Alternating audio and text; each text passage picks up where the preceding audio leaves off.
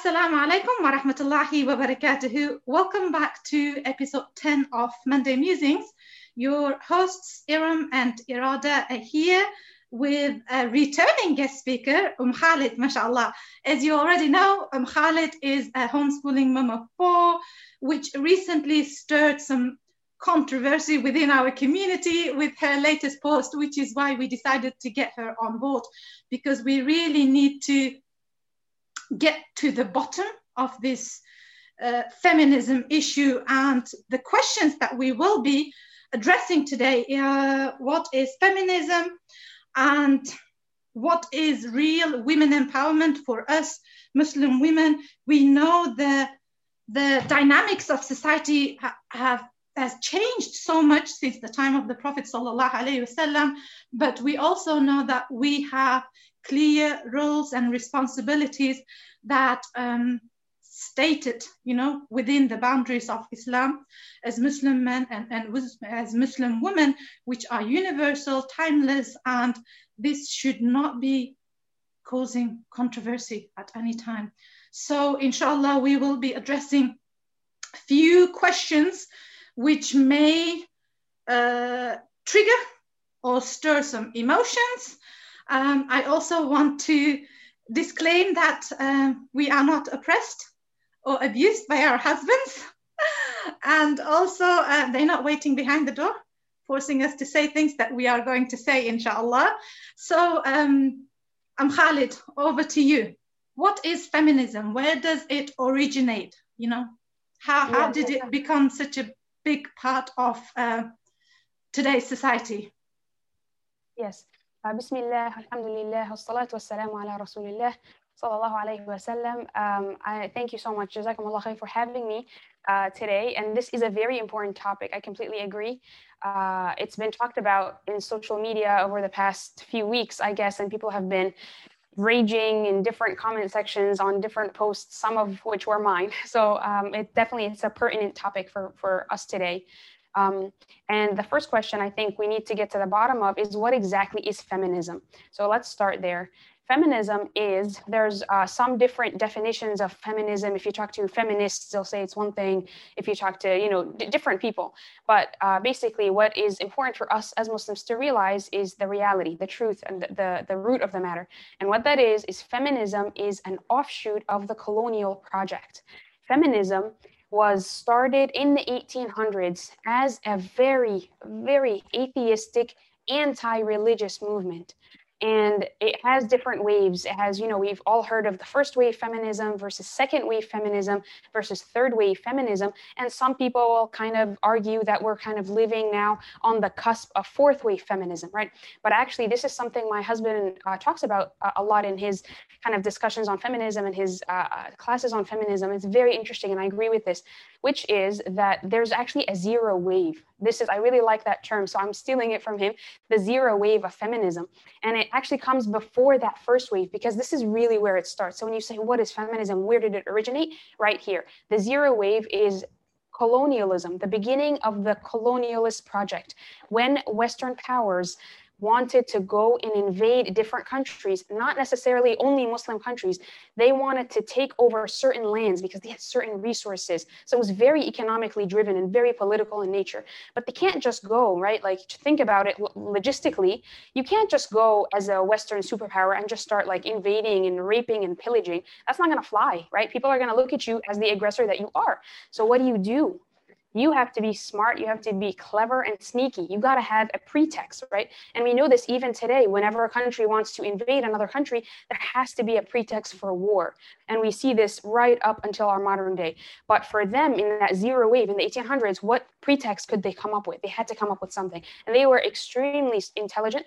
They came up with this pretext. The savages, we have to develop the savages. We have to civilize these savages. And you know what these savages are doing? They're abusing their women. They're dominating their women.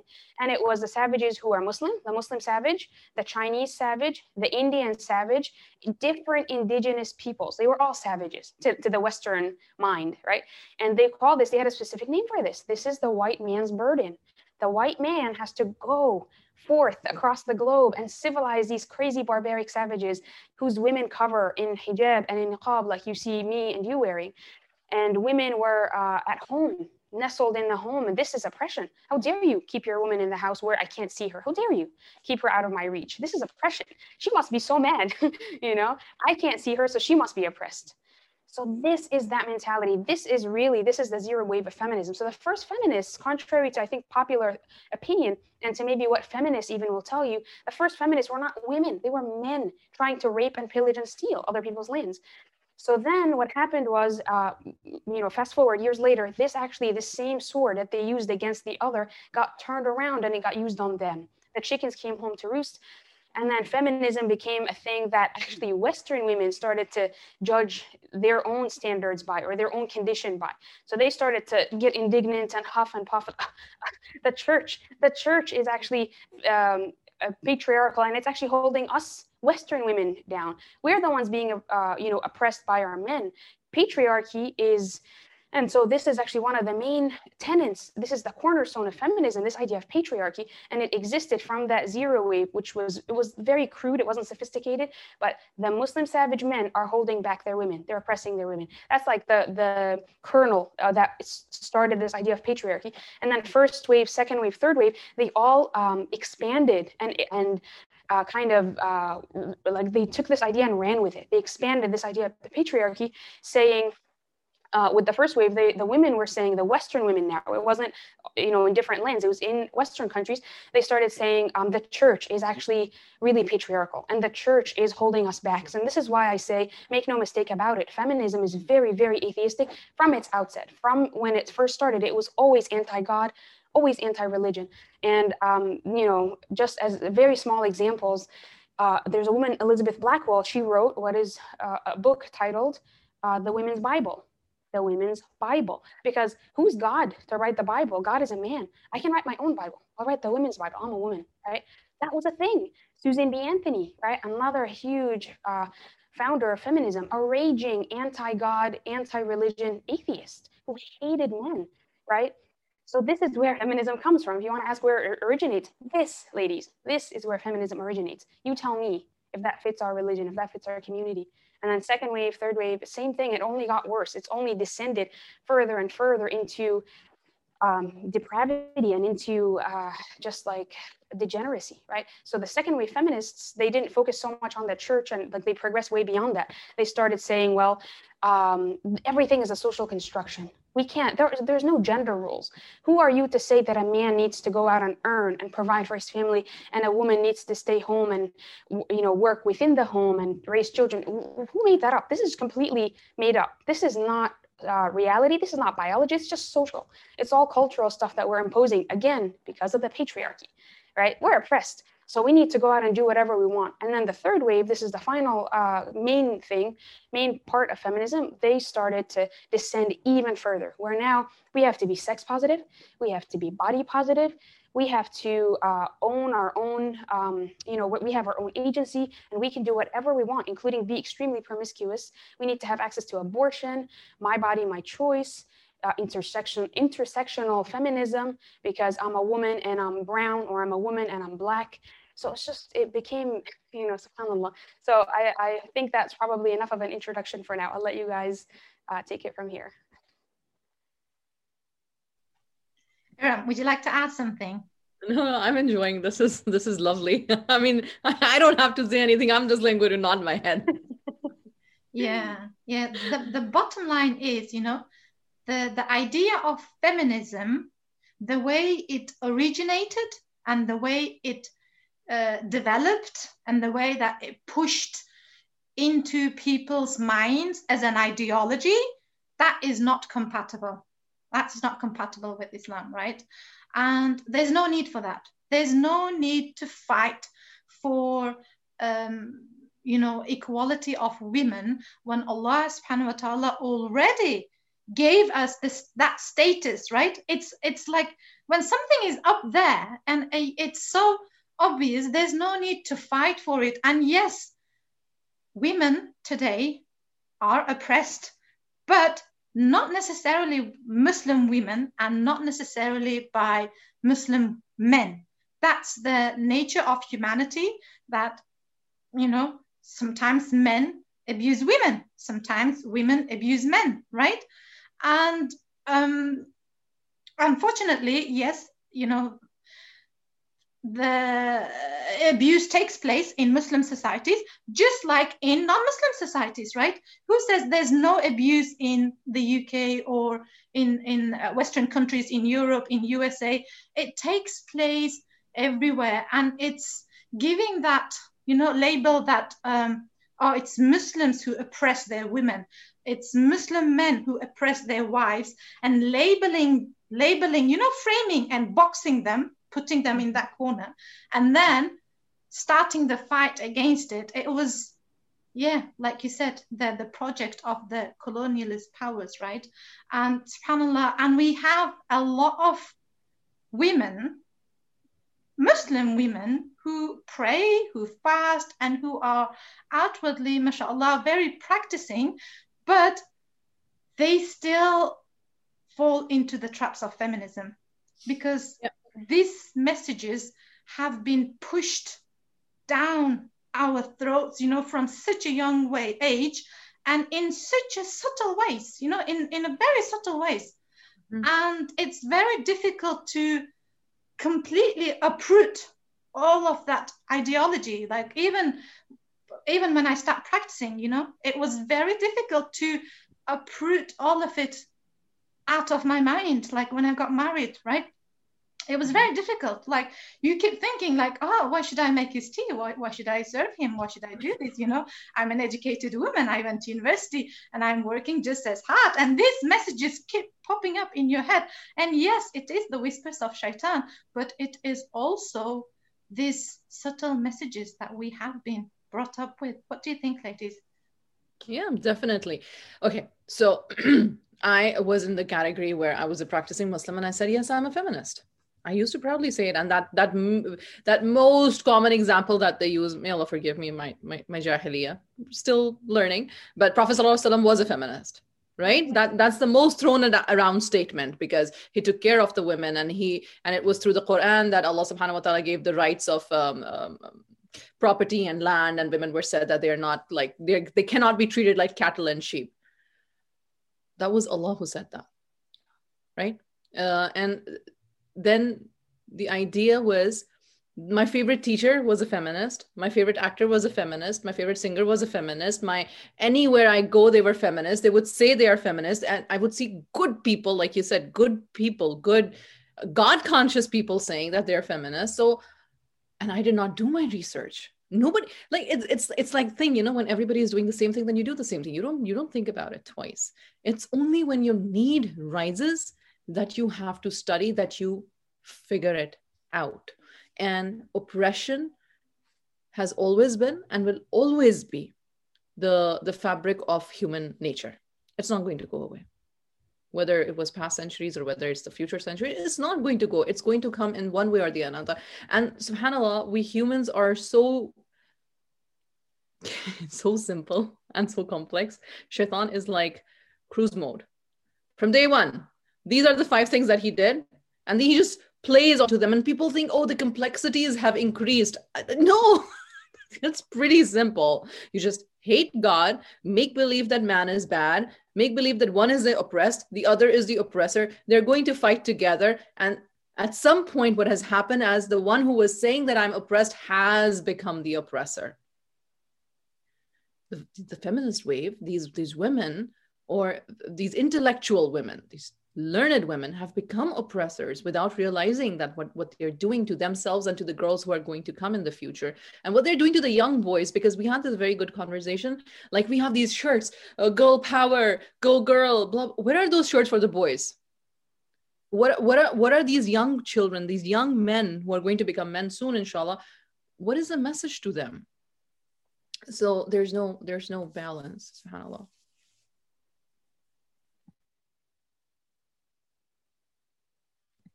Next question for Yes, subhanAllah, yes. And like I mentioned, the conversation that I had with a lady from Pakistan. I just want to mention it again for the benefit of the wider community. And so I was talking to this, shall I call auntie? She's much older than me, and she belongs to elite circles of Pakistan. And she comes from a very wealthy, affluent family. And she was born and raised in Pakistan, but she grew to an English medium school all the way through. And even her university education, she finished in England. So she grew up with the idea of women need to go get education, work for themselves. And she was trying to explain until I came to Islam, although I was born and raised in Pakistan, which is, you know, a Muslim country, mashallah, and a relatively conservative country as well.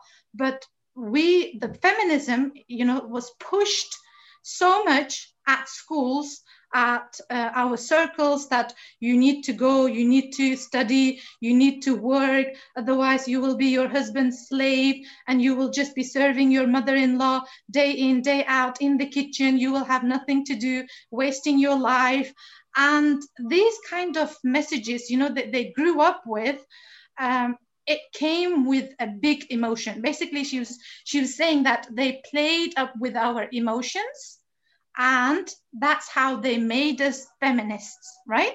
They grew up with this idea that I'm an independent woman, I should go get education. Not that there's nothing wrong with the education, but then, you know, the on the other side, they bring that if you don't get education, you will be serving your husband, you know, all your life, basically. Like they're still serving their husbands, though. Yes, I mean, like, you don't go get education not to be, you know, like not to be a companion or not to be like, how does that idea even, like, you know, do you get me? Like, subhanallah. And then subhanallah, she came to Islam, right? She started practicing, and she mashallah gave up her career as an accountant, and she by choice started, you know, being a full-time home, looking after her children. And all her friends in her elite circles, they all have turned against her, although she made the choice, right? By her own choice, by her own will, 100%, that nobody oppressed her. They were all like, they couldn't accept it. They couldn't accept that independent, educated, affluent, wealthy Muslim woman could give up everything and just choose to be a stay-at-home mom because she just wants to care for her husband and children and just be home, right? And so that's how they left her, basically, right? It caused a big stir in her circles as well. And subhanallah, this, like, you know, Khalid, like you were saying, that the same women who want to support women does not want to support you when you make choices that they don't agree with, right? Yeah. I mean, look at it like this, that the feminist movement, they don't support the women who choose to become mothers. Oh, you want to be a mother? You want to give birth? That is basically, you are propagating the idea that you're going to give descendants to the man. So yeah, they have this, like, there's this whole, like, we are going to support women. Oh, you chose to get married, you chose to birth, khalas, you're not from us. But another thing to that is, in Pakistan, another thing happened, like, when we did not study the religion properly, and we gave it to people who were getting their source of learning, which was not authentic, and everything was haram, and it became so suffocating. That also propagated in this notion that the people who say that they love Allah subhanahu wa ta'ala, or they are abideen, are basically rigid-minded, closed-minded oppressors. That instigated this whole idea a lot too. Inshallah, bismillah. Khalid. Yeah, I completely agree with you guys. And I just wanted to add my own kind of experience to the mix, which is very similar to the sister that you were just talking about, Sister Iruda. So basically, I went to Harvard, alhamdulillah, by the will of Allah, and I met people there. A lot of people were feminists there, obviously. these liberal arts colleges, whether it's in America or whatever other country, they tend to be like just hubs of atheism and feminism, right? And I just walked into that like a naive 18-year-old, like la la la, and just like got smacked this wave of like raging feminism. And it's like in academia, it's in the stuff that you read for, you know, the academic works that you're being assigned, you know, there's assigned reading every week for different seminars and classes. And so it's just everywhere. And the people that you're meeting, like you said, you know, they're all like, I'm a feminist, I'm a feminist. So I totally went along with that also in the same way. So subhanAllah, our experiences are very similar. And I think these are the experiences of many kind of modern Muslim women just living today in today's society. And so I was like, yeah, I'm a feminist, and yeah, men suck, and women, go girl, like women's girl power, and all of that trash. That's the stuff I was parroting mindlessly, you know.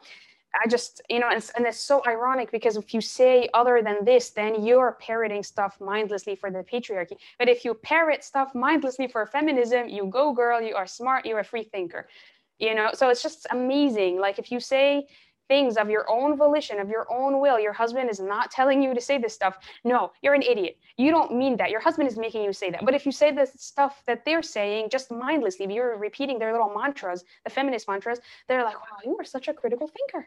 You know, you're extremely intelligent. I'm very impressed. You know, so this is what it is, man. This is, and we don't talk about that, but it's such hypocrisy, and it's I don't know the word. It's hypocritical, and it's like a farce. The whole thing is a farce. It's a joke, you know. Anyway, so then I was a feminist. I was this raging feminist on campus with all these feminist girls that I was meeting, Muslim and non-Muslim. I mean, I didn't do anything crazy. It's just that I would call myself that. It's not, you know, I was a Muslim, but in my head, I thought, and my understanding of feminism was extremely superficial. It was very shallow. I just thought feminism was, oh, you think women should not be oppressed? You think women are like human beings with some rights somewhere? Sure, I'm a feminist. If that's feminism, then we're all probably feminists. Like, who wouldn't be a feminist except like a bigot and like an actual like psychopath, right? So I was like, oh, I'm not a psychopath. I'm a feminist, sure, you know. Then like way later down the line, I realized all this stuff, and I started like looking into the history of feminism, like everything I was just telling you guys earlier, the colonial project, and how men used it, and how it was like for political gain and invasions, and they're wreaking havoc upon the entire Muslim world. I was like, whoa, wait a minute, I don't want to be associated with any of this. And just all of these other harms that maybe we'll get into, inshallah, of feminism. I was like, no, I don't want to put my name anywhere on this mess. This is a mess. I'm out, you know? So I just left. I was like, no, I'm not a feminist. Then when you go to an Ivy League school or any university, whether it's in Pakistan or elsewhere, then, and you've associated yourself with these like feminists or these kind of like more liberal Muslims, or they were your friends, and that was the case with me, some of them, you know, subhanAllah, then they turn on you, just like you said with that story of that woman. Then I started kind of writing on Facebook very recently, a year or two ago, and, you know, writing non-feminist stuff. And I, through the grapevine, I heard someone told me that, oh, you know, I met some of your friends / acquaintances as a question mark. I don't know if these people are your friends, but basically this person was saying, and so these people that you went to at Harvard, the Harvard Islamic Society, they were saying that you used to be independent, you used to be really smart and empowered, you used to be a feminist, used to be, yes, the operative word, used to be, and now you are your husband's puppet. So because you're basically saying whatever he is like stuffing into your head, whatever he wants you to say. In your case, your husband has a very loud voice on the topic. So yes, you do get a burn from, because you're just related with him. That's my fault. Yeah, that is one of the things that you get a lot more hate. Just yeah. They're like, you used to be so smart. You used to be so free. You used to be so liberated. What happened? You got married. I got married at the end of college before I graduated. And then I was married, and then other people went on to medical school, law school, business school, Wall Street. Here I was like married, like an idiot. I felt like an idiot. I was like, oh, I'm not doing, maybe I better do. I was like scrambling. I was thinking, I was I was not a feminist, but I was still uncomfortable because it takes a long time to detransition and get out of that mindset. So I was struggling like, oh, what's my purpose in life? And I wasn't a mother yet because we got married young, my husband and I. And so I was like, not a mom, I was a wife. I didn't know what that meant. And I was not a feminist, but I didn't know what else to be. I didn't know how exactly like where I fit, basically. What does it mean to be a woman who's not a feminist, but still doesn't want to look like an idiot who's just a slave to her husband that she just married? It was just, I was very confused. And anyway, so long story short, then I became a mom. Alhamdulillah, I have 4 boys now. And I'm homeschooling, and I'm home because I'm so invested in the home. I mean, I'm not just like a mother, but I'm like also homeschooling, which takes up a lot of your time. And it's a job in and of itself, right? You're basically a teacher. And subhanAllah, and you have many other projects and things going on, but none of that counts. I'm just a puppet, I'm a slave, I'm my husband's servant, etc., etc. This is what people see. But subhanAllah, it's just basically this idea of choice. Feminists will give you choice. Their whole, what they claim, the claim to fame for feminists is, oh, we just want to give women choice, which that's a foot in the door. That just sounds nice. It sounds like, oh, okay, who would disagree with that? But no, subhanAllah, that's not what they want. It's not about choice. They want you to choose their specific choice. If you choose any other choice, you are blackballed. No, you're done. You're not a feminist. You're a puppet. You're a slave. You are not intelligent. You don't have a mind. You don't have a voice. They will spit in your face because you didn't choose the choice they wanted you to choose. So what kind of choice is that? You know? Yes, subhanAllah. Yeah, absolutely. I agree with. Can we just clarify, a few things that people misunderstood and misinterpreted from your original post yet? Islam did not state that women should cook and clean and remain in the kitchen for their entire lives after they get married, yeah? And also working outside the home is not prohibited for women. And getting education also is not prohibited. But the bottom line is home and children are the main responsibilities of a Muslim woman, right? And I want to mention that the hadith of the Prophet ﷺ, this is muttafaqun alayh by Bukhari and Muslim, where the Prophet ﷺ talks about the responsibilities of different, people in different categories, yeah? And this is a very famous hadith. There's no disagreements about this, right? Every one of you is a shepherd and responsible for their own flock. And he talks about men and he talks about, other people. But specifically when it comes to women, the Prophet ﷺ said, woman is responsible for her husband's home and children. Home and children. These are the 2 things that we are held responsible and accountable on the day of judgment, right? The 2 things. There's no disagreement. But if you take care of these, feel free to work, right? Outside the home if you want to, yeah? And feel free to get educated. No, but there's no restrictions. Islam does not put any restrictions with regards to women getting educated or working, but it's very clear. Home and children are our main responsibilities, and we will be held accountable in the sight of Allah subhanahu wa ta'ala for these 2 things, right? And there are so many women who, like feminist women, who always bring the example of Khadija radiallahu anha, right?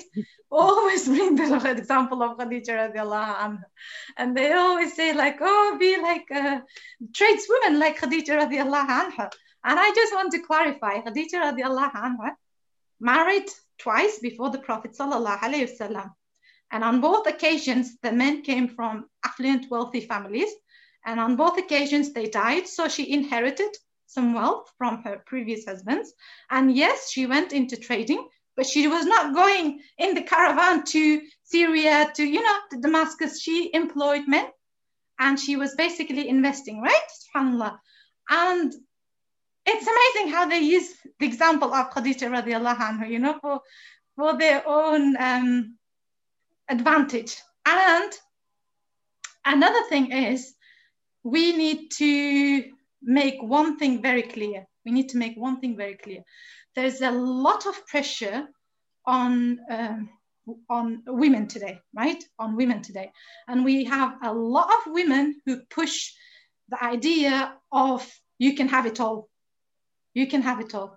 No, you cannot have it all, right? You cannot have it all. It's impossible. You can't tick all the boxes in all areas of your life. You somewhere along the line you struggle. And I talk this from experience.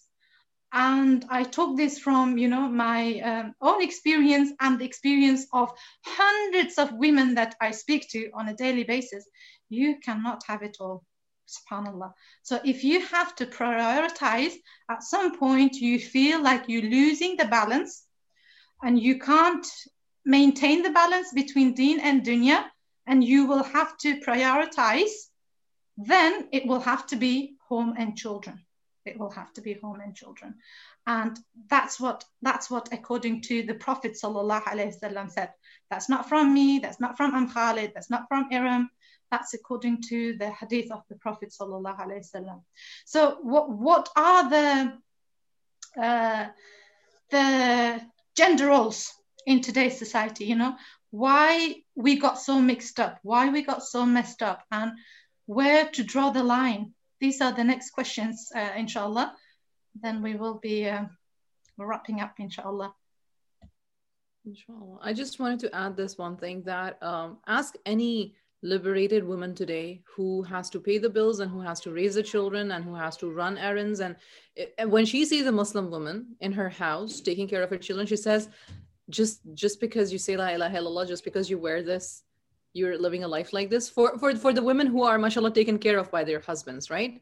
And alhamdulillah, there are a lot of us who are actually taken care by our husbands. So two things come in. No, if we would have checked all the boxes, this wouldn't have been dunya, it would have been Jannah, number one. Number two, that those women say, oh my God, if I could just exchange my place with you, if I just don't have to do all, I'm so tired. And you listen to this from the feminist women, and you listen to this from general women. Women are usually, they take the burn. They take the burn when they're taking care of the family, and it's a natural process. I always bring up this example, and it amazes me. You tell me, the wife of Umar Khattab, or the wife of Abu Bakr, or the wife of Ali, or the wives, there was not one wife, the wives, right? The wives of all these Sahaba Karam, may Allah subhanahu wa ta'ala be pleased with all of them. They took the burden of raising the ummah. The best of the people that walked on the earth were the people in the time of Prophet sallallahu alaihi wasallam, and then there were tabi'een, and then there were tabi'een, right? That's how they say it, because of the level of iman and what they gave to the deen. And tell me which of these were raised singularly, or in a home where the father was present and the mother was present, and the mother, I feel that it has always been like this. The women have always been taking the burden of raising the children, and it is completely okay. And subhanAllah, they grew up to be qadis and scholars and all of this, and of course their fathers stepped in, and it was a whole tribe system where everybody was taking care of everybody. So there's so many factors. The first factor to me is loving and knowing Allah subhanahu wa ta'ala. If that comes, then everything just starts falling into place, I believe. Yeah, I agree with you, Iram. I definitely agree with your perspective there. But going back to what you said, Sister Iroda, if another person starts bringing up Khadija radiallahu anha or Aisha radiallahu anha, and starts to say things like, they're so cliche and they're so tired and old, these little one-liners. Khadija was a businesswoman. She was a CEO, radiallahu anha. Aisha was a tenured university professor. I don't know, I'm going to lose it. If someone says that one more time in the comments, like I'm so tired of it. I'm sick and tired of this, because it's such a falsehood. It is such a twisted fact. It's like misused, I want to add something so that I just don't forget. And please do continue. If Khadija was such a feminist, why would she take food of Prophet sallallahu alaihi wasallam to Hira? Yes. Walk so many miles. Why was she doing it? Exactly. She was affluent. She had slaves. They would like take food for him. Why was she going? Yeah, that's absolutely right. Like, I just have such a I have such beef with this type of mentality because it's so wrong and it's so twisted. You basically are nitpicking and you're like cherry picking things like from here and something from there and something from down here. And you're just like throwing all of that together like word salad and saying, there's Islam. Islam is feminism. Like you just cherry picked. That's not, the whole narrative is here, and you're just grabbing little bits and pieces here as fits your narrative. And you want to try to delude and deceive all of us into thinking that this is the entirety of Islam when you know that these are exceptions. So basically the Khadija thing, just to put this to rest, inshallah, for our sisters, so we stop saying this. Khadija radiallahu anha was subhanallah, she had money, as you said, Sister Iruda, from 2 husbands who are deceased. And she herself was raised in a very, very wealthy family. Her father was the leader of a certain tribe. And she came from money, basically. She didn't work. She didn't go get her Harvard business degree from the Harvard Business School, all right? She wasn't an MBA, all right? Like, I don't know what else to tell you. She inherited a lot of this money, or she inherited all of this money. And then she gave up on marriage after marrying 2 different men, and they both died. She was a widow twice. And she said, you know what, like I'm good.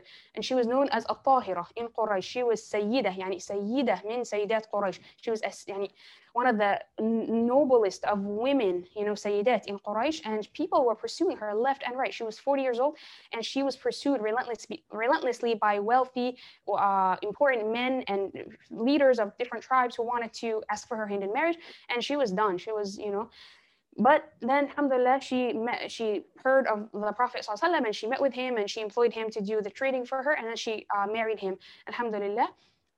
Nothing about the story is feminist. Just because she had a business, she had money, again, that she inherited, and then she was not dominating. I think we have this mental image of like Khadija radiallahu anha from that time. We like fly her over to like 2021, and we're like, oh, she was dominating the boardroom. She was giving PowerPoint presentations. What? She was home, all right? She was home in her house, and the money was being, the trading was happening by, she employed many, many different men because she had to find men who were trustworthy, who were honest, who were not going to cheat her, who weren't going to be stealing her money or misusing the merchandise. And so but she was home. She didn't travel. She didn't travel with the caravan, like you said. It's not what we think, basically. She didn't leave her house to like run meetings, nothing, right? And then the Prophet ﷺ, as soon as she married him, he took over the business with her blessing. She was like, yeah, I'm out. I had to deal with this money and like work with the money that I was left by these previous husbands. Now you're my husband. Here you go. And he took over the business as a man, right? She didn't do the things that I think we imagine her to have done. She did not do that. She is free of our tainted thoughts, of this modernistic ways of thinking that we have now. We're trying to like back project it, or backpedaling into the past, trying to project that onto her, radiallahu anha. And she was a tahira. She didn't have these things that we have. Aisha, same thing, radiallahu anha, al-Mu'mineen. Aisha radiallahu anha, she was not a tenured university professor who dominated the lecture halls of Princeton University or Stanford University, right? She was home. She learned from the Prophet sallallahu alaihi wasallam as one of his wives, and she knew a ton of ahadith and all of these incidents that she could narrate to us as very few people could, other than Aisha radiallahu anha. So Sayyidah Aisha, she taught men, she taught the Sahaba, radiallahu anhum ajma'in, from behind a hijab, min wara'i hijab, from behind a veil. She was not standing there, in whatever kinds of clothing. Again, we have these mental images, right? These associations that we make with the feministic like cesspool that we are like immersed in. So we think, oh, Aisha radiallahu anha was like a teacher. She was standing with like a whiteboard behind her, and she was like teaching men. They were all sitting right next to her. No, get that out of your head. That's not how it was. This is tainted thoughts that we have today, and we are unfairly and inaccurately back projecting them onto the past and onto these, pious, pure, righteous women that were our Ummahat al-Mu'mineen. So we need to stop doing that because it's very annoying. It's not right. That's my little rant on that.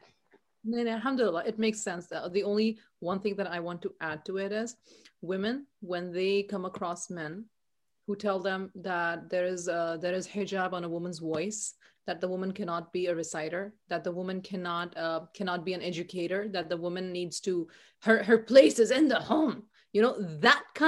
Those are the triggers of these women. And that is why from the very onset of this conversation, we started off saying, know your rights in Islam, not the rights that people tell you, but read the Quran, because without that, we will never ever arrive to this complete understanding because an empowered woman is a woman who can tell, like the woman in the time of Umar radiallahu anhu, when he was going to put a staple on what the haq meher should be. And she stood up and she said, Umar, Allah did not put a price on haq meher. How come you can do it? That was an empowered woman. So this word empowered has to be linked with how Allah empowered us, and not with how the right wing and the left wing does it. Yeah, I agree. And I think that if we want to know what the Islamic rights are, we have that. And I think this is really when we're getting kind of deeper, we're getting to the crux of the issue here. Basically, as you guys have both indicated, I totally agree with this. Some of these sisters who have fallen into that feminist trap, some like me just didn't know anything about what feminism actually meant. And we just thought it was like a nice little, oh yeah, women are good. I'm like, okay, yeah, generally I agree, But some of us, subhanAllah, so that's the case with some of us, and then we snap out of that, alhamdulillah. Some of us, it's actually, we're pushed into it because of different things that we've seen, and they're real. They are completely real. Nobody's denying that. If you know a sister who's like your best friend and she got married and then her husband abused her physically or verbally or emotionally or whatever, right? That happens. I'm not saying, oh, that has never happened. You are such a liar, right? You're not lying. That really happens sometimes. But that is not do you remember how we were talking about the colonial project and how feminism was a pretext for a war? It was just an excuse. It was like concocted to get their foot in the door in those countries and just really just take over. That's what they wanted. They didn't want to come out and say that, hey guys, we're here to take over. Is that cool with you? So they needed a reason. And so I think the reality of women being abused or women being like oppressed by certain men, and it's only certain women, right? So certain women being having the rights that Allah has given them, having those rights taken away by certain men, that is a pretext. It's like a Trojan horse, right? You use that to get your foot in the door, so you're in, right? So you're like, oh, women, we need to give women back their rights and the God-given rights that were given by Allah in Islam, right? We're all going to agree with that. Who's going to say no? Sit down. We're all going to say sure, we agree. We're Muslims. But then you get your foot in the door that way, and then the Trojan horse, everything is unveiled. Then the stuff that was hidden inside comes out. Then, oh yeah, the Aurat March, oh, my body, my choice, I can wear whatever I want. How dare you tell a Muslim woman how to dress? How dare you tell me that I can't work outside, 9 to 5? And, how dare you tell me to be a mother? How dare you tell me to do this or that, right? Then that's the chaos ensues. But we all agree on that very first step of, does abuse sometimes happen to women? Sure, we all agree. I would never deny that. I don't think any of us here would deny that, right? It happens. But the other side of it too is that some women are the abusers. Some women, again, it's always some. We're never going to generalize because that's just not the reality. Some women also abuse some Muslim men physically. I know. I used to actually, like literally as recently as 2 or 3 years ago, I was arguing with my husband about can women physically abuse their husbands? I was like, come on, that I didn't know that. I just wasn't. I had never seen that. Wallahi al-azim, I was so naive. I was so naive. I thought, that's not really possible. My husband is a foot taller than me, and we're physically, there's a huge disparity, right? I'm very short and he's very tall and he's much bigger. And so I thought, if I wanted to hurt you physically, I wouldn't be able to. Like if I tried, it would fail, right? So he was like, no, that's not the case with everybody. And this is true. And this is then, as just over time, I have seen cases, I have heard of cases, female friends telling me, my brother, his wife physically abuses him. Physically, and he has always been taught that he can't hit a woman. Even if she hits you, don't hit back. You let her hit you, or you try to get away, try to escape from her, but never strike back, even if she's hitting you. So this poor guy has been taught that from boyhood, and now he's a man and he's getting beat and he can't hit back. Yeah, women abuse in 2 ways. Mothers abuse their sons. We abuse our sons, right? Na'uzubillah. In emotional way, in physical way, when we hit them. And we keep hitting them and we keep abusing them with words. That is mother-son just a thing. But wives, women generally throw stuff. Yeah, you don't have to like punch him in the face. You just have you seen like women when they lose control? Usually when we are so emotional and we're so traumatized by whatever is happening, or we can't make sense, or we are going with whatever we are going through, the mental illness, etc., etc. We just start throwing things. Okay, a woman is throwing things at a man. She is frustrated. A man is throwing things at a woman. Yallah, tell me what that is. Go to jail, boy. Off you go. We're not saying it's okay for either one of them to do it. I'm not saying that. I'm just saying that look at how funny it is. It's a double standard. We're pointing out the double standard. And you're absolutely right. I'm not, endorsing any of this. You're right. I think we do have to make that disclaimer. So yeah, and so, but women have so many ways, and some men. Basically, if you want to abuse, if you want to do zulm to another person, you will find a way, whether it's physical, verbal, emotional, financial, psychological, you will find a way to make sure that person is oppressed and you've suppressed them in an unjust way. And Allah hates zulm. And it's not like, oh, Allah hates men doing zulm, but not women. Women are okay. And no one is allowed to be a zalim. This is hated categorically by Allah. And we're told to stay away from zulm because Allah will, take the due of that person from you on Yawm al-Qiyamah. So this is something very serious, actually. But it happens on both sides. And I don't think that we acknowledge that. This is something, another blind spot of feminism. It's rarely talked about, how women can themselves enact violence and abuse. Mm. Yeah. Oppression takes place, abuse takes place by both genders, by all nationalities, by all ethnic groups. And I think it's very dangerous to associate this to any specific group or gender or place or time, because, it happens, right? SubhanAllah, Muslim, non-Muslim, white, black, brown, it happens. And there's no denial, it happens. And Muslim, like you said, SubhanAllah, how this has been the pretext for some colonial powers to enter and put their foot in, right, to take over, SubhanAllah. And just the final thoughts, ladies. So feminism is the way it originated and the way that it has been pushed as an ideology is not compatible with Islam. And alhamdulillah, we have our rights given by Allah subhanahu wa ta'ala. And there are things that are, where there are difference of opinions in Islam, right? The gray areas. But when it comes to roles and responsibilities of men and women, there is no difference of opinions, actually. There's no disagreement. It's not like other issues where we have ongoing debate about, which one is right. No, it's very clear. And actually, this has never been an issue until very, very recently. And we all have been we all have got the byproducts of feminism, like we all picked up, basically. We all picked up the byproducts of feminism along the way. And it's not something that's clear on the billboards, right? It's like from books, from maybe songs, from movies, from something that you watch, from some conversations that you have with people. And it's very important that we understand our role and responsibility as stated in Islam, right? What does Allah subhanahu wa ta'ala say with regards to, women's role in Islam? And what does the Prophet sallallahu alaihi wasallam say with regards to women's role in Islam? Everybody has to go dig deep and study and find out for themselves. And inshallah, may Allah guide everybody to make the right choice, to make the right decision, inshallah. And let the Quran be Furqan, right? The clear, that criterion that where we need to draw the line. Let the Quran be that Furqan, the criterion to draw the line with regards to our roles and responsibilities, rights and duties, inshallah.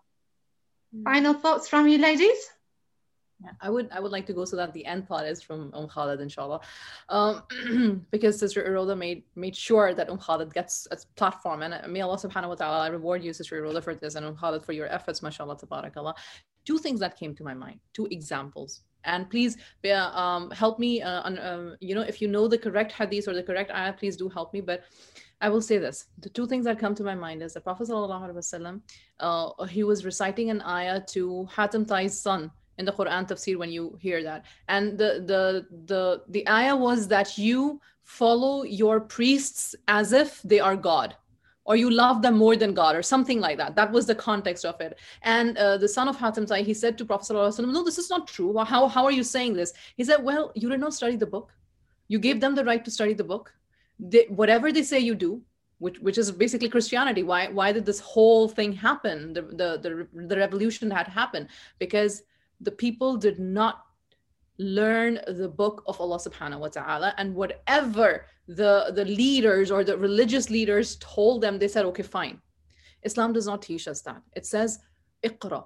The first message is Iqra, read. We have this. Why have we given this right to other people who will taint or belittle our rights by telling us, oh, Allah is saying this. So basically what you're doing is you're giving the right of learning and loving Allah subhanahu wa ta'ala to somebody who actually is not loving Allah subhanahu wa ta'ala. So the zalim is the human. So this is a human issue. It's just a human issue. The oppressor, the men, the women, all are oppressors. And the second thing that came to my mind, which subhanallah, is that hadith where Prophet ﷺ said that you will follow the Christians and the Jews in the dark night, like the dark night in the dark on the dark rock, something like that. Oh no, not that one, the other one, where you will follow them until they go into a hole so deep and you do follow them, right? Something like that. So it makes so much sense to me that we are doing these two things together and we are losing our focus, our identity, and this openness to learn. That's it. Oh, wallahi, mashallah, that was very, very well said. Jazakumullah khair. I completely agree, Iram. That was very profound, actually. We are following people step by step and, inch by inch until they go into the lizard hole and we follow, right? We go right in there after them, subhanAllah. And that's not what we're about. That's not what we're supposed to do. I guess the final thing I would like to say is just to highlight what this is really all about. The purpose of every human being, as we all know, is وَمَا خَلَقْتُ الْإِنسَ وَالْجِنَّ إِلَّا لِيَعْبُدُونَ. I have not created وَمَا خَلَقْتُ الْجِنَّ وَالْإِنسَ إِلَّا لِيَعْبُدُونَ. I haven't created the jinn or the human beings, humankind, except to worship me. So that's one thing that I think, as you said so beautifully, Iram, this is one thing that we need to keep as our focus. I'm not here to fight with men. I'm not here to compete with women as a man, right? The two genders do not have to be in this eternal clash every day, just butting heads, proving who's superior. No, I'm here. No, you're here. And putting each other down to try to get on top and feel better about ourselves. Or it's not a war that we need to win, which is one of the downsides of feminism. It creates this dynamic of a war scenario. We're in this war situation, constantly battling it out, like the battle of the sexes. And as Muslims, we don't subscribe to that. We don't submit to this crazy notion in the first place. So we just get out of that and say, we are awliya of one another, right? Al-mu'minuna wal-mu'minat. We are awliya of one another. We love each other for the sake of Allah as brothers and sisters in faith, in Islam. And we love Allah. Our connection is to Allah primarily, and then to each other as an ummah. So there's no fight. We have no beef with one another. We don't need to get into that. These are for the non-Muslims. They don't understand life. They have no connection up here to the Creator. So they're just down here with each other, just duking it out. So we don't need to follow them down that lizard hole. Why are we doing that, right? And then the second thing I would like to say is just basically, aside from our function as slaves of Allah, ibadullah, we are also, there needs to be a focus on the family, right?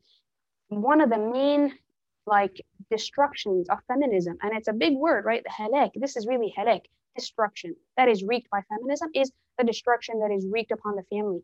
The family is being destroyed, and we can see that. I mean, if you haven't noticed that trend happening in the culture and the society that we're living in, then you're missing a lot of stuff, But marriages are breaking, people are getting divorced, divorce rates are climbing, including within the Muslim community. We're not immune to this. We're not in a bubble where we're living outside of these realities. It's hitting us hard, the Muslim community in general. So the family is under attack, right? I think that is a reality. The family is under attack, and no society can ever be a strong society if it's not built on the strong foundation of a strong Muslim family. So if you attack the family and you break it down, you've attacked all of society. You've broken society down, which is another thing the colonial project aims for. So we're helping them along. We're like, oh, you wanna destroy us? Go right ahead. Well, the mom is gonna go out and do this. She's not gonna care about husband or children because she's suspicious of her husband because he may oppress her. She has this sneaking suspicion that he's an oppressive male. This is the patriarchy. He's part of that conspiracy, this male conspiracy against her as a woman, right? So you've got this deep mistrust that you've basically created between man and wife, right? And the husband will have feelings of resentment and anger, and maybe he's going to start neglecting his duties right, towards her. Maybe he's not providing, because I think this is another reality that I've heard. Some women will message me, especially after the posts about try to prioritize being a woman, being a wife and a mother, feminine, in the home, family oriented. That was basically the gist of my post. People lost their minds because they were like, well, my husband is not a provider. How dare you tell me what to do? And how dare you tell me to not rely on myself? I need to rely on myself because I can't rely on this deadbeat. He's a loser. I can't rely on him. And to that I say, we all need to remember our roles in the family, right? I'm not excusing men and justifying their behavior if they're doing what is wrong. We have to just state the truth plainly because we are witnesses for Allah. I do not care about men specifically or favor them over women, but I certainly don't favor women specifically over men either. None of this is adl, right? We have to be just, and we have to kind of say the truth, whether it's for us or against us. And so men have certain roles, and they need to fulfill those roles. They have to be qawwam. They have to, and not in the sense of like what feminism defines as a man's role, like basically be a carpet for women, be it just like just a doormat. That's your role as a man. That's not, we don't subscribe to that, right? We have our own understandings Islamically of what our role, what the husband's role is. So the man has to fulfill that role in the best way, right? And the woman, she has her own role in Islam, and we subscribe again to the Islamic definition of that from the Quran and the Sunnah, what the woman is supposed to do, and she needs to do that. And this will have cohesion and unity and beauty and warmth in the family. This will create love and strength in the family. And then no one can break us. If you have that cohesive unit, right, full of love and full of unity, man and wife and children, and all the roles are being fulfilled and taken care of, then inshallah, if we have, just imagine one Muslim family and then another Muslim family and a third and a fourth, then it creates a whole society of sound, healthy Muslim families. That is a very, very strong society. And we need to get back to that. So it's not about we have to prove our worth or we have to fight with men and dominate them because they've dominated us. So by God, it's our turn now, you know, revenge and payback is this. Or we need to get out of that, right? It's not a competition. Just get out of that mode. Yes, except the position of men as leaders, right? SubhanAllah. And this is something that Islam highlights a lot. You know, if three men goes on a journey and then you must appoint one as an imam, right? A leader. And if there's no leader, there will be chaos. And when it comes to family, we should not shy away from stating the fact that men is the leader of the family as prescribed by Islam, right? Somebody, you know, lazim, somebody must have that final say. Somebody must make that final decision, right? And that has been given to men. And we as Muslim women should have no problem accepting that because this is something that has been prescribed by our religion, right? SubhanAllah. The position of leadership has been given to men. When it comes to family, yes, they are the leaders, right? And subhanAllah, you know, again, we have fallen, you know, into the trap of feminism, and a lot of Muslim women have a hard time accepting this truth, a very hard time admitting that, no, it has to be equal. It has to be, you know, no, there must be one leader. There must be one person who has that one final say, and subhanAllah. Yes, funny. Okay, this has nothing to be serious about because men are the leaders is a big trigger. So I don't know if somebody was with us, and probably we're going to lose somebody here. But listen, when we say men are leaders, this is what we mean. Men is the head, you are the neck. The head goes where the neck goes. Halas, just understand that. You have your job, woman. You have your job. Like the thing where Prophet ﷺ, when he was upset with the Sahaba Karam and As-Salama radiallahu anha, she said, "You do this, they will follow." Now, who was being the leader here? Like intellect is and the fitra and the goodness. It will all come. Just having this label is not going to, you know, diminish our role. Just remember, you're the neck. The head is moving where the neck is moving. You're in charge. I really like that, And the other thing too, I really like this. I think this is actually an important point to elucidate a little bit, because you're right. People will get triggered and will say, "Oh my God, I was with you until you said that whole bit about men being leaders." No, no, no. But I think you're absolutely right. We have to clarify what we mean. We don't mean tyrants. We don't mean dictators who are just making these sole decisions that, like, the exact opposite of what you want. He's gonna decide the opposite just to annoy you and just to like. That's not the reality of marriage. I think what the other problem with feminism, this is like problem number 20 so far in this podcast. There's so many problems. The other problem with feminism is that it's all based in theory and not actual reality. It's like detached and unhinged from reality, divorced from the realities of like what marriage actually looks like, especially a healthy, sound marriage. Feminism is very far from that, right? It's very removed. It's like academic in books, and it's just like black and white. It's like text on a page. But when you actually live life and you're actually in marriage with a decent person who's like a healthy husband who doesn't have anger management issues or, all of these psychological problems. But if he's like and this is the average Muslim male, I would argue the average Muslim male is a normal, healthy guy, right? So exactly. So if you're in a marriage with a husband, you will see that, Allah says, وَعَاشِرُهُنَّ بِالْمَعْرُوفِ وَعَاشِرُهُنَّ بِالْمَعْرُوفِ, and have عِشْرَ بَيْنَكُمْ. عِشْرَ is like a life, like a day in, day out, daily life thing. بِالْمَعْرُوفِ, with what is known, i.e. what is good. Like, just be a decent person, just have like a good life together. This is what Allah commands. وَعَاشِرُهُنَّ بِالْمَعْرُوفِ. And another thing, Allah says in Surah Al-Baqarah, وَلَا تَنْسَوُا الْفَضْلَ بَيْنَكُمْ. I love this ayah. This is actually a short part, it's like a short snippet of a larger ayah in the section of Surah Al-Baqarah about talaq, about divorce, but also marriage, like marriage and divorce. It's really beautiful. If you can have good khuluq, and if you cannot forget fadl between you as you're getting divorced, Allah, then definitely isn't it like more incumbent that even like for marriage, you will definitely have fadl between you amongst yourselves, right?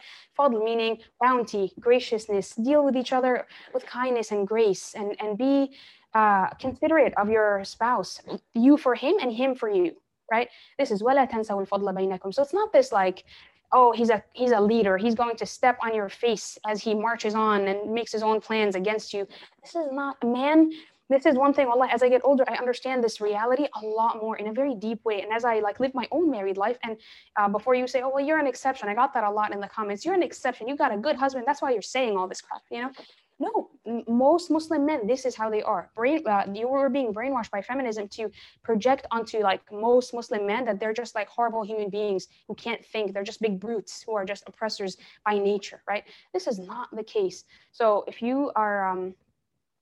this is what I was going to say. So the over time, I can see through my own life and many other people's lives that men are, it's like, subhanAllah, it's really beautiful. They have this, they're like programmed to care for their woman. SubhanAllah, maybe like they even want to protect all women. Like the man is like a protector, right? So if you think of hunter-gatherer societies, men want to protect the entire tribe. And who do they protect the most? Women and children, more than anybody. So the man will throw himself in front of a bullet to take that bullet for you before it can ever hit you or a child. It doesn't have to be his own wife or his own child. He doesn't care. He's just like, he's a martyr. He has that instinct and he'll dive headfirst to take that bullet for you, right? Like in drastic situations. And I know that we don't live in these drastic situations every day. Alhamdulillah, it's a ni'mah. We're not in a war scenario, but this is what men are programmed to do. And in a marriage, what does that look like? How does that translate to a marriage? And how that translates is basically he's programmed to make you happy. He wants to make you happy. He wants to please you. Wallahi al-azim. I've seen that in my own life, and since I had that feminism trash like lingering in the back of my mind from when I was younger, I went into marriage with like a lot of suspicion, like, oh, here we go. Better watch out for the abuse that I know is coming, And what I got back shocked me. I was floored. I saw like my husband was like bending over backwards, trying to like, oh, do you want to do this? I was like, where's the abuse that I heard so much about? Is this a joke? This is like, are you like punking me? Like, do you know what I mean? Like, I just had these bad expectations that I was going in with, even though I had kind of tried to detach myself from this dumb label of feminist and all that. But there are lingering doubts and these lingering things in the back of your mind, like, I guess I'm going to get abused any second now. I have to put my back up and have my guard up, and But men, the reality is so far from this. Men in real life want to make their wife happy as much as they can, if it's possible. Of course, sometimes it's not possible, and you get into fights and you're not happy or he's not happy, and this is real life, right? You fight with your siblings, you fight with your parents sometimes, and you fight with all kinds of people. So of course you'll fight with your husband. He will fight with you. You will anger him sometimes. He will anger you. Then you make up and life goes on. But by default, a man is programmed to make his woman happy. He wants to do that. When you're happy, he's happy. He feels like a man. He feels like he's doing his job and he's doing it right. He's killing it because, oh, look how happy my wife is. I must be doing something right. She's very happy. And I'm like, right, like I'm making her happy. I did that. So he feels good about himself, right? So I think we miss that. Feminism just destroys all of that. And in one fell swoop, it just kind of does this. It like hand waves all that away. It's like, no. None of that is real. Men are abusers. Trust me. No. Yeah. SubhanAllah. Yes, absolutely. You're right. I think it's been 20 minutes since we said final thoughts, and I'm sure we can all go on for another 2 hours discussing feminism and gender roles in Islam. And but we will have to stop here, inshallah. And for those of you who are tuning in to today's podcast, Jazakumullah khair, please participate, join in the discussion in the comments section, and share this with friends and family. We want to be part of the solution for the ummah, inshallah. So yeah, share it with friends and family. And I would like to thank Khalid for coming on board again, inshallah, and we look forward to connecting with you all virtually in our future podcasts. Assalamu alaikum wa rahmatullahi wa barakatuh. Alaikum assalam wa rahmatullahi wa barakatuh.